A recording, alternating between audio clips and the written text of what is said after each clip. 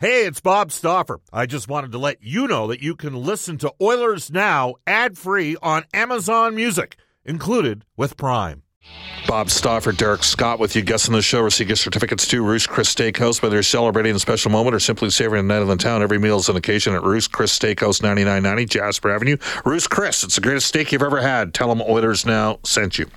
As we go to work, he's our Oilers Now headliner today for Wilhauk Beef Jerky. It just might be the best you've ever tasted. Search for Wilhauk, W-I-L-H-A-U-K today. We welcome back to the show from Inside Sports, Reed Wilkins. Hello, Reed. How are you? Bob, it's been a long time since I was producing this show, one of the highlights of my career along the way, but I never would have made a guest of my caliber the headliner, so I'm not sure how things have got off the rails there. I think that I do appreciate the title. I think that tells you we're in the summer lull. Well, I think just having me on at all indicates we're in the summer lull, let alone being the headliner. But it's fun to be on, Bob. I always enjoy chatting with you.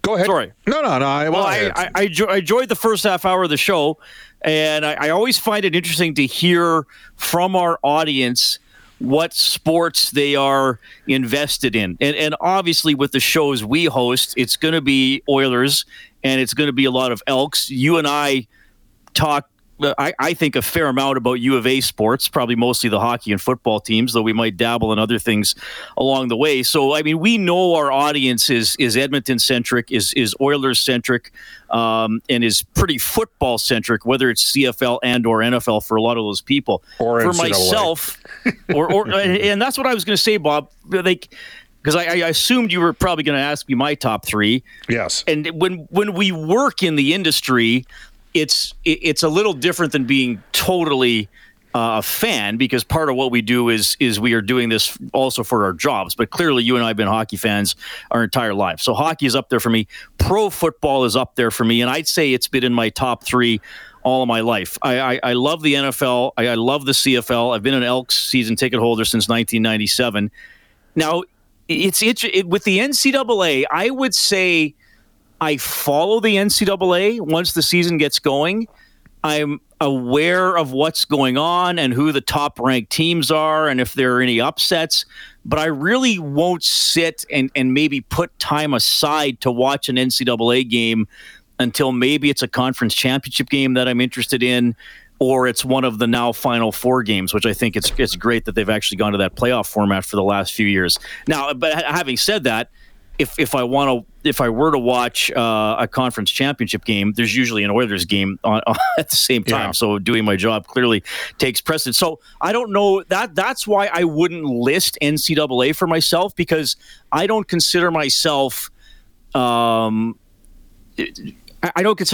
hardcore fan unless I'm putting time aside to watch a game. For the people who texted in Blue Jays, like how many of them follow the Blue Jays? How many of them watch 2 to 4 games a week? How many watch almost every game, right? I mean, you could. I think with baseball, it's a sport you can follow fairly easily without perhaps watching all the games. But as baseball for me, for most of my life, would have been in my top 3. And I would say through the late 80s and most of the 90s, maybe even into the early 2000s, baseball, well, maybe not into the early 2000s, but certainly for a chunk of the 90s, baseball would have been second for me. And I think part of that was you had some good Expos teams, not every year, but often competitive. We know what happened in 94 when they had the best record in the majors. And the Blue Jays going to the playoffs in, 85, 87, 89. Did they go in 90? And then I think 91, 92, and 93. I don't think they went in 90 and clearly won the World Series in 92 and 93. And I can remember, like, speaking of watching entire games, it was the summer of, I think it was the summer of 93, the year John Olerud batted 400 into the second week of August. In July and August, or I can't remember what it was, but I was taking a summer course at the U of A. It was like 3 or 4 weeks, and it was 2 to 5 p.m. And it's pretty intensive. You got to go, you got to keep up, you got to do homework every night. But I would come home and make supper and watch the entire Blue Jays game, because they usually start at 5 playing in the East, and then I would do my reading or my homework after. So I was a pretty dedicated Blue Jays fan now. But now I would say I follow baseball, but I it's not often I'm going to sit and watch an entire game. Like number 3 for me, Bob, would be golf. watching the golf majors and the big events. I watched part of the Tour Championship on the weekend. I love the majors. Who knows how they're going to look next year if the live players aren't allowed to play, which is another storyline to follow. But the top three for me now would be like, I'd even put like NHL and pro football in a tie for first, because I really love pro football, and kind of sitting and watching NFL on a Sunday if it's a day off is a bit of a more leisure time for me. And then I'd put probably the golf majors at number 3 at the moment. I was interested to hear F1. That's big. I mean, I got a friend who's an F1 fan going way back. I mean, he's a buddy. He grew up in Leduc. He's lived in Edmonton all his life. He's a little older than me. Honestly, he'd probably struggle to name half a dozen players on the Oilers, even though he lives here. But F1, he could tell you everything about it. Yeah, it's interesting, Reed. I mean, I think people evolve and change, right? Like if I look back to the mid-1980s and think, would I be in international soccer the way I am now? No, right? Right. Or, there's a guy named Steelbuck6 that has posted a ton of no-huddled college football games from the late 70s, actually from the early 70s all the way into the 2000s. And it's, so I'm totally honest about it. I love the National Hockey League. It's a privilege to broadcast Edmonton Oilers games. It's awesome. I'm always going to care about the U of A. I keep an eye on the Edmonton Oil Kings. I do watch Bakersfield Condors games online. I watch a lot of NCAA college football, and I already took a look at the schedule for October, and the Oilers don't have one Sunday game in October, and I'm stoked because it's going to give me a run on the NFL. My interest in the CFL has declined, and partially because of the lack of offense. And there was a time in which the best, playmakers, some of the best playmakers out there, weren't getting opportunities in the National Football League, and they were coming to the CFL. The NFL has opened up their game to offense. NCAA clearly has, from the days of, we got Chris that works on our staff here at 630 CHED, and he's from Ohio. He's an Ohio State fan, and you think of 3 yards and cloud of dust with Woody Hayes and Big Ten football back in the day and Archie Griffin, and it was boring to watch, right? Like it was option, it was run option offense, very little passing, and now it's completely different with a spread option offense in college football. I like offense, and that's where we're going to go next, Reed. Offense and the potential of what the Edmonton Oilers can accomplish this year. So I'm going to and I don't mean to denigrate the Canadian Football League, but the couple of other leagues have really, the National Football League is totally open up. What did Bo Jackson say, Reed? He said that he might be able to run for 300 yards a game today because nobody's allowed to hit anybody anymore. and I'm thinking, I don't know if Bo can do that because he's got an artificial hip and he's about 57 years of age, but I wouldn't bet against him because, Bo knows. But with all seriousness, I like offense, and my interest in the CFL is waning a little bit right now as a result. And the other thing is the players don't stay long enough in one city. They're not there for 8, 9, 10, 11 years, because I was spoiled from 78 to 82. I mean, I can still name the entire defensive secondary for the Edmonton Eskimos. They had Holloman and Highbaugh in the corners. They had Greg Butler and not too tall Jones at halfback. And then they had, Laverato and Frietta at safety. They had Tommy Towns and Dale Potter on the outside. They had Danny Ray Kepley as the middle linebacker. They had the Swamp Dog Ron Este as a rush end. They had York Henschel. A couple guys that have passed away, David Boone, Dr. Death, David Fennell on that defensive line, and then later James Quick Parker. Those guys were here for several years, and it just seems there's too much turnover in the CFL. The league isn't what it, in my opinion, as a casual fan. But one thing that's working for the National Hockey League, Reed, is we are seeing more offense. And so realistically, here's the question for you. How many 50-goal scorers could be in the league this year? What do you think?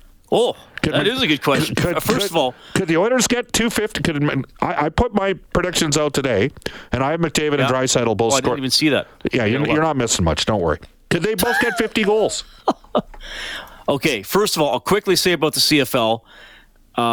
Generally agree with you. I think the quality of play and offense has bounced back this year. There have been some pretty good games and some high-scoring games. Unfortunately, our team doesn't always score a lot of points.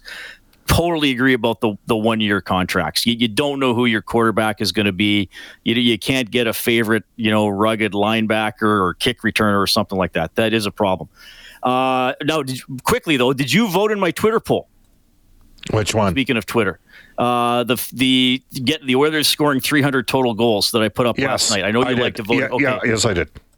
Okay, and did you vote yes with 72% of the people? I mean, if you took a look at my tweet today, which is the Oilers' projected scoring for the 2022 season, I got McDavid at 50, Draisaitl 51, that's 101, 36 for Kane, 137, 27 for Hyman, 194, 21 for Arnage, 215, 15 for Bouchard, 230, 22 for Yamamoto, 252, 17 for Puljujarvi, 269, Barry, 10, 279, Nurse, 9, 288, McLeod, 12, 300. Vogel, 14, 314. Okay. There you go. That's 12 guys. That doesn't count that there's going to be about a half dozen depth players score between 3 and 8 goals each, right? So I'm already at 3. It might be. I didn't realize I was that high. That's a hell of a lot of goals. That's pretty high. That is pretty high because Florida last year, because I was talking about this last night, Florida got to 337 last year. That's the most since 05-06. That's kind of the cutoff line I use. The Oilers were at 285.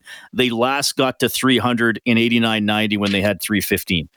I think they will get to 300 because Kane, I'm not saying necessarily Kane is going to double his total, but he should get 12 to 15 more goals. I would think if Nugent Hopkins is healthy, he gets more to 11. He usually scores in the low to mid 20s. So that's an additional 20 goals right there. And then the encouraging thing about the Oilers this season is that the large majority of the players, what they did last season was not an outlier, what Patrick Maroon did in 16-17. You can count on Draisaitl score a ton. McDavid, Hyman got 27. Okay, is Yamo going to get 20 again? I think he can, or in that neighborhood. Puljujarvi, maybe we'll see, but I think they'll get to 300. So you asked me 50 goal scorers in the league, so I just had to double check. There were 4 last year. Yep. I think that Draisaitl and Matthews are going to get there for sure. I think Draisaitl will have a 60-goal season at some point in his career. I think McDavid's going to get 50 this year. I'll predict that. I mean, Kaprizov got to 47. Kyle Connor got to 47. Even look at Matthew Tkachuk, he got to 42. I think it'll probably double. I think there'll be 8 50-goal scorers this year. I do think that's possible. But I think there'll be 5, Reed. I can't see 8. Forsberg had 42 goals last year in 69 games. There's players who can do it. DeBrincat had 41. Is he going to get 50 someday? I think it's going to be a higher total, and I think it's funny.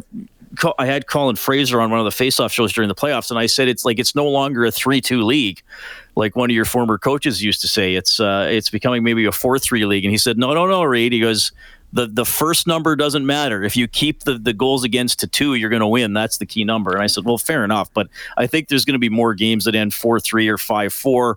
I think from an Oilers perspective, they should be a good team. They should have the lead in the third period a lot. That's going to be more empty net opportunities for guys like McDavid and Draisaitl, Nugent Hopkins, Yamamoto, players like that. So I think Draisaitl is going to flirt with 60 this year. I think McDavid will get to 50. For the first time in his career. And again, some of the players I mentioned who were really close to 50 last year, if you're getting, a little bit more, a quarter of a goal per game more throughout the league around the season, I think that boosts those guys up to 50. I think it could get to 7 or 8. Yeah, by the way, I just retabulated, and I'm at 284 with my top 12 scores for the Oilers, not 300. Okay, so that puts them over 300. That still factor in they'll find fourth line guys. I think that's a distinct possibility, and I do think fans like offense. They do. Now you can have thrilling 2-1, 3-2 games that are back and forth with great goaltending. But the reality is, third and fourth line players today are different than they were 10 years ago. 10 years ago, you still had fourth line enforcers whose job was primarily to enforce. And we've moved away from that totally in the National Hockey League. The Oilers finished dead last in Fighting Majors last season. All right, Reid, I'm going to put you on the spot here. Okay. Do you see the Oilers adding another forward or defenseman, and which position do they need more of? If they only got room for one guy at $750K, where do they add? I would pick defense because I think you always need as many defensemen as possible. I think Broberg's going to be a very good player, but is he somebody that maybe is going to need some support or to be spelled out at some point? But like you mentioned in the first half hour, I was looking at the free agent list as you were talking about it. It's light. And like PK, I don't know if you need to go down that road, and he's not going to come for $750. I mean, Stralman, who I loved in his prime, he's now 35. He was minus 16 last season. There's somebody else. Oh, Yandel. No. Loved him in his prime, minus 47 last year. And I know they kind of played on lousy teams. They already, just so everybody's aware, there was a little bit of discussion with Yandel at one time prior in the last couple of years because of the connection to Dave Tippett. Yandel for me is a no. That's not the type of guy they need to add. Yeah. I mean, Michael Stone is, I heard somebody texting about Michael Stone. I thought he played more than that last year. He only played 11 games. And you're right. He always seems to wind up going to. Now, they got 10 guys on one-way deals, Reed, on the back end in Calgary. So, I mentioned Harper in the past, represented by Jeff Jackson. Rick Villette's got Ryan Murray. Ryan Murray has surprisingly good numbers where he's been. He just hasn't been able to stay healthy. I mean, can you get Ryan Murray for $750K? I mean, that might be that might make some sense there. And wouldn't that be ironic, given that whole draft story of that year, right?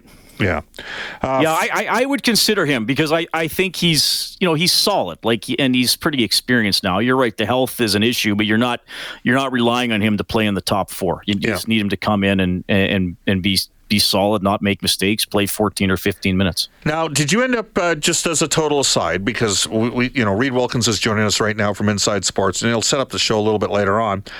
Did you end up fringing at all this year? Did you get back? Yes, I did. I volunteered at the Fringe. I did box office this year, and I believe I wound up going to 10 shows. So I spent a fair amount of time there. Loved it. Absolutely loved it. You really are an eclectic guy, aren't you? Oh, I don't know. That's for you to decide, Bob. Oh, I think you're. No, I don't know. I mean, that's. Now, have you ever acted in any of these plays?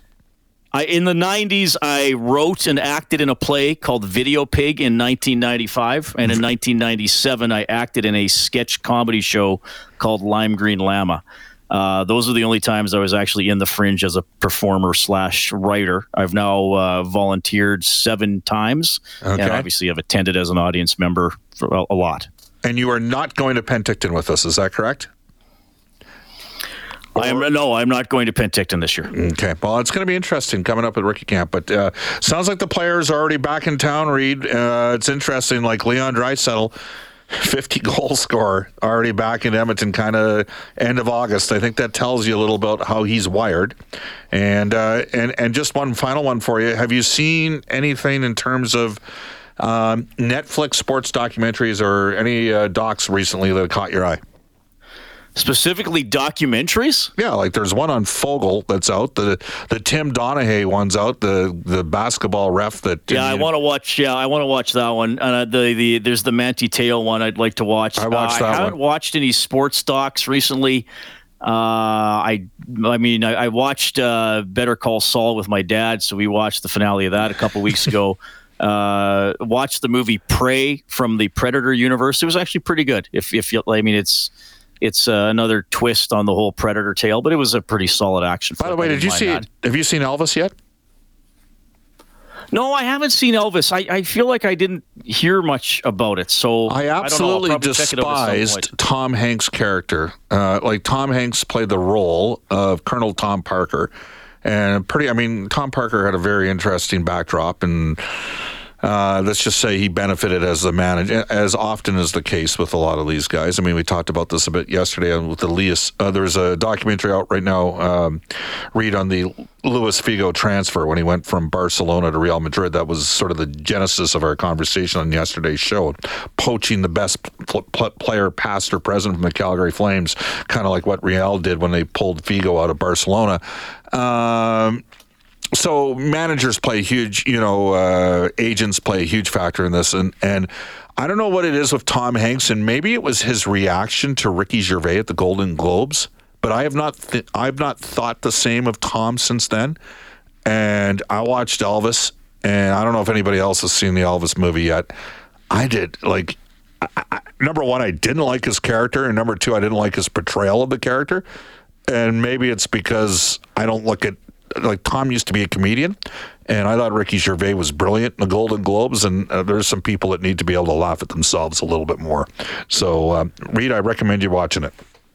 Okay, I'm sure I'll check it out at some point. I've gotten pretty behind in my movie because there's so much good TV now, right? You get into a 8 or 10 episode TV series and watch that, and kind of cuts into the movie watching. But I will put Elvis on the list. What do you got coming up tonight on Inside Sports? Well, Chris Jones is scheduled to join us after the trade today, and the Elks getting ready for the Labor Day Classic. Sorry, what was the trade? Well, they traded Costigan and Nafis Lyon to Montreal. Like, they traded two of their best defensive players to the Owls. Really? So that's Thomas Costigan and Nafis Lyon go to Montreal. Would it help if I open up the email? For Avery Ellis, who's a defensive lineman and a third-round pick in 2023. So that's significant. So Chris Jones is scheduled to join us tonight, and he's a former Double E player, so he'll talk a little bit about Labor Day memories, and he's now the offensive coordinator at Harry Ainley. I don't know if you know anybody who went to that school, Bob. Brock Ralph is going to check in. Oh, well, Brock's a great guy. Yeah. Harry Ainley won the provincial championship last year, Reed. And I believe they are starting the season with a rematch of that on Friday. So we'll talk a little bit about that. Who are they playing? Raymond?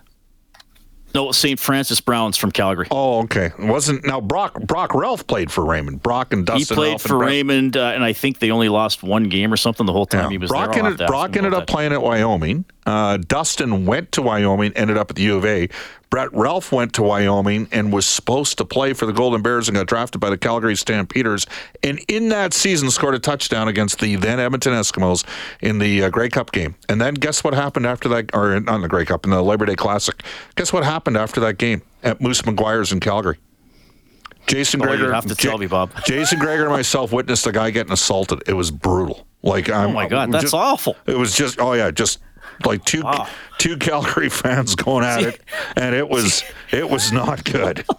This is why I try to end our segments with a quiz for Stauffer, so it ends on a high note, not an assault note. Well, it was bad. Like, I was kind of looking at Jace, like, are we going to get in this thing? And I was like, oh my God, like, it was bad. So that sounds bad. It was bad stuff. Hey, but I do remember Brett Ralph ripping off a touchdown reception in that game. Great. Have fun with Brock. Reed, thanks for joining us on Oilers Now. 850 goal scores. 8, Reed. 8. Holy cow. He's going all in. Gotta be aggressive. Gotta be optimistic. All right. That is Reed Wilkins. We'll take a quick time out. You're listening to Oilers Now. Two quick texts on the Ashley Fine Floors text line. Haji says, Bob, if you can grab Murray at that figure, and I said, you've only got like $750, $800 to pay, you go get him. Would that make Tyson Barrie a potential trade chip? I would not say initially, no. This texter out of Edmonton says, Bob, if Chris Russell is still available and wants to continue playing, I don't think he ever played a bad game for us. He'd be my league minimum D pickup. That one comes to us from Kurt. All season long, the Oilers Now Injury Report is brought to you by James H. Brown Injury Lawyers.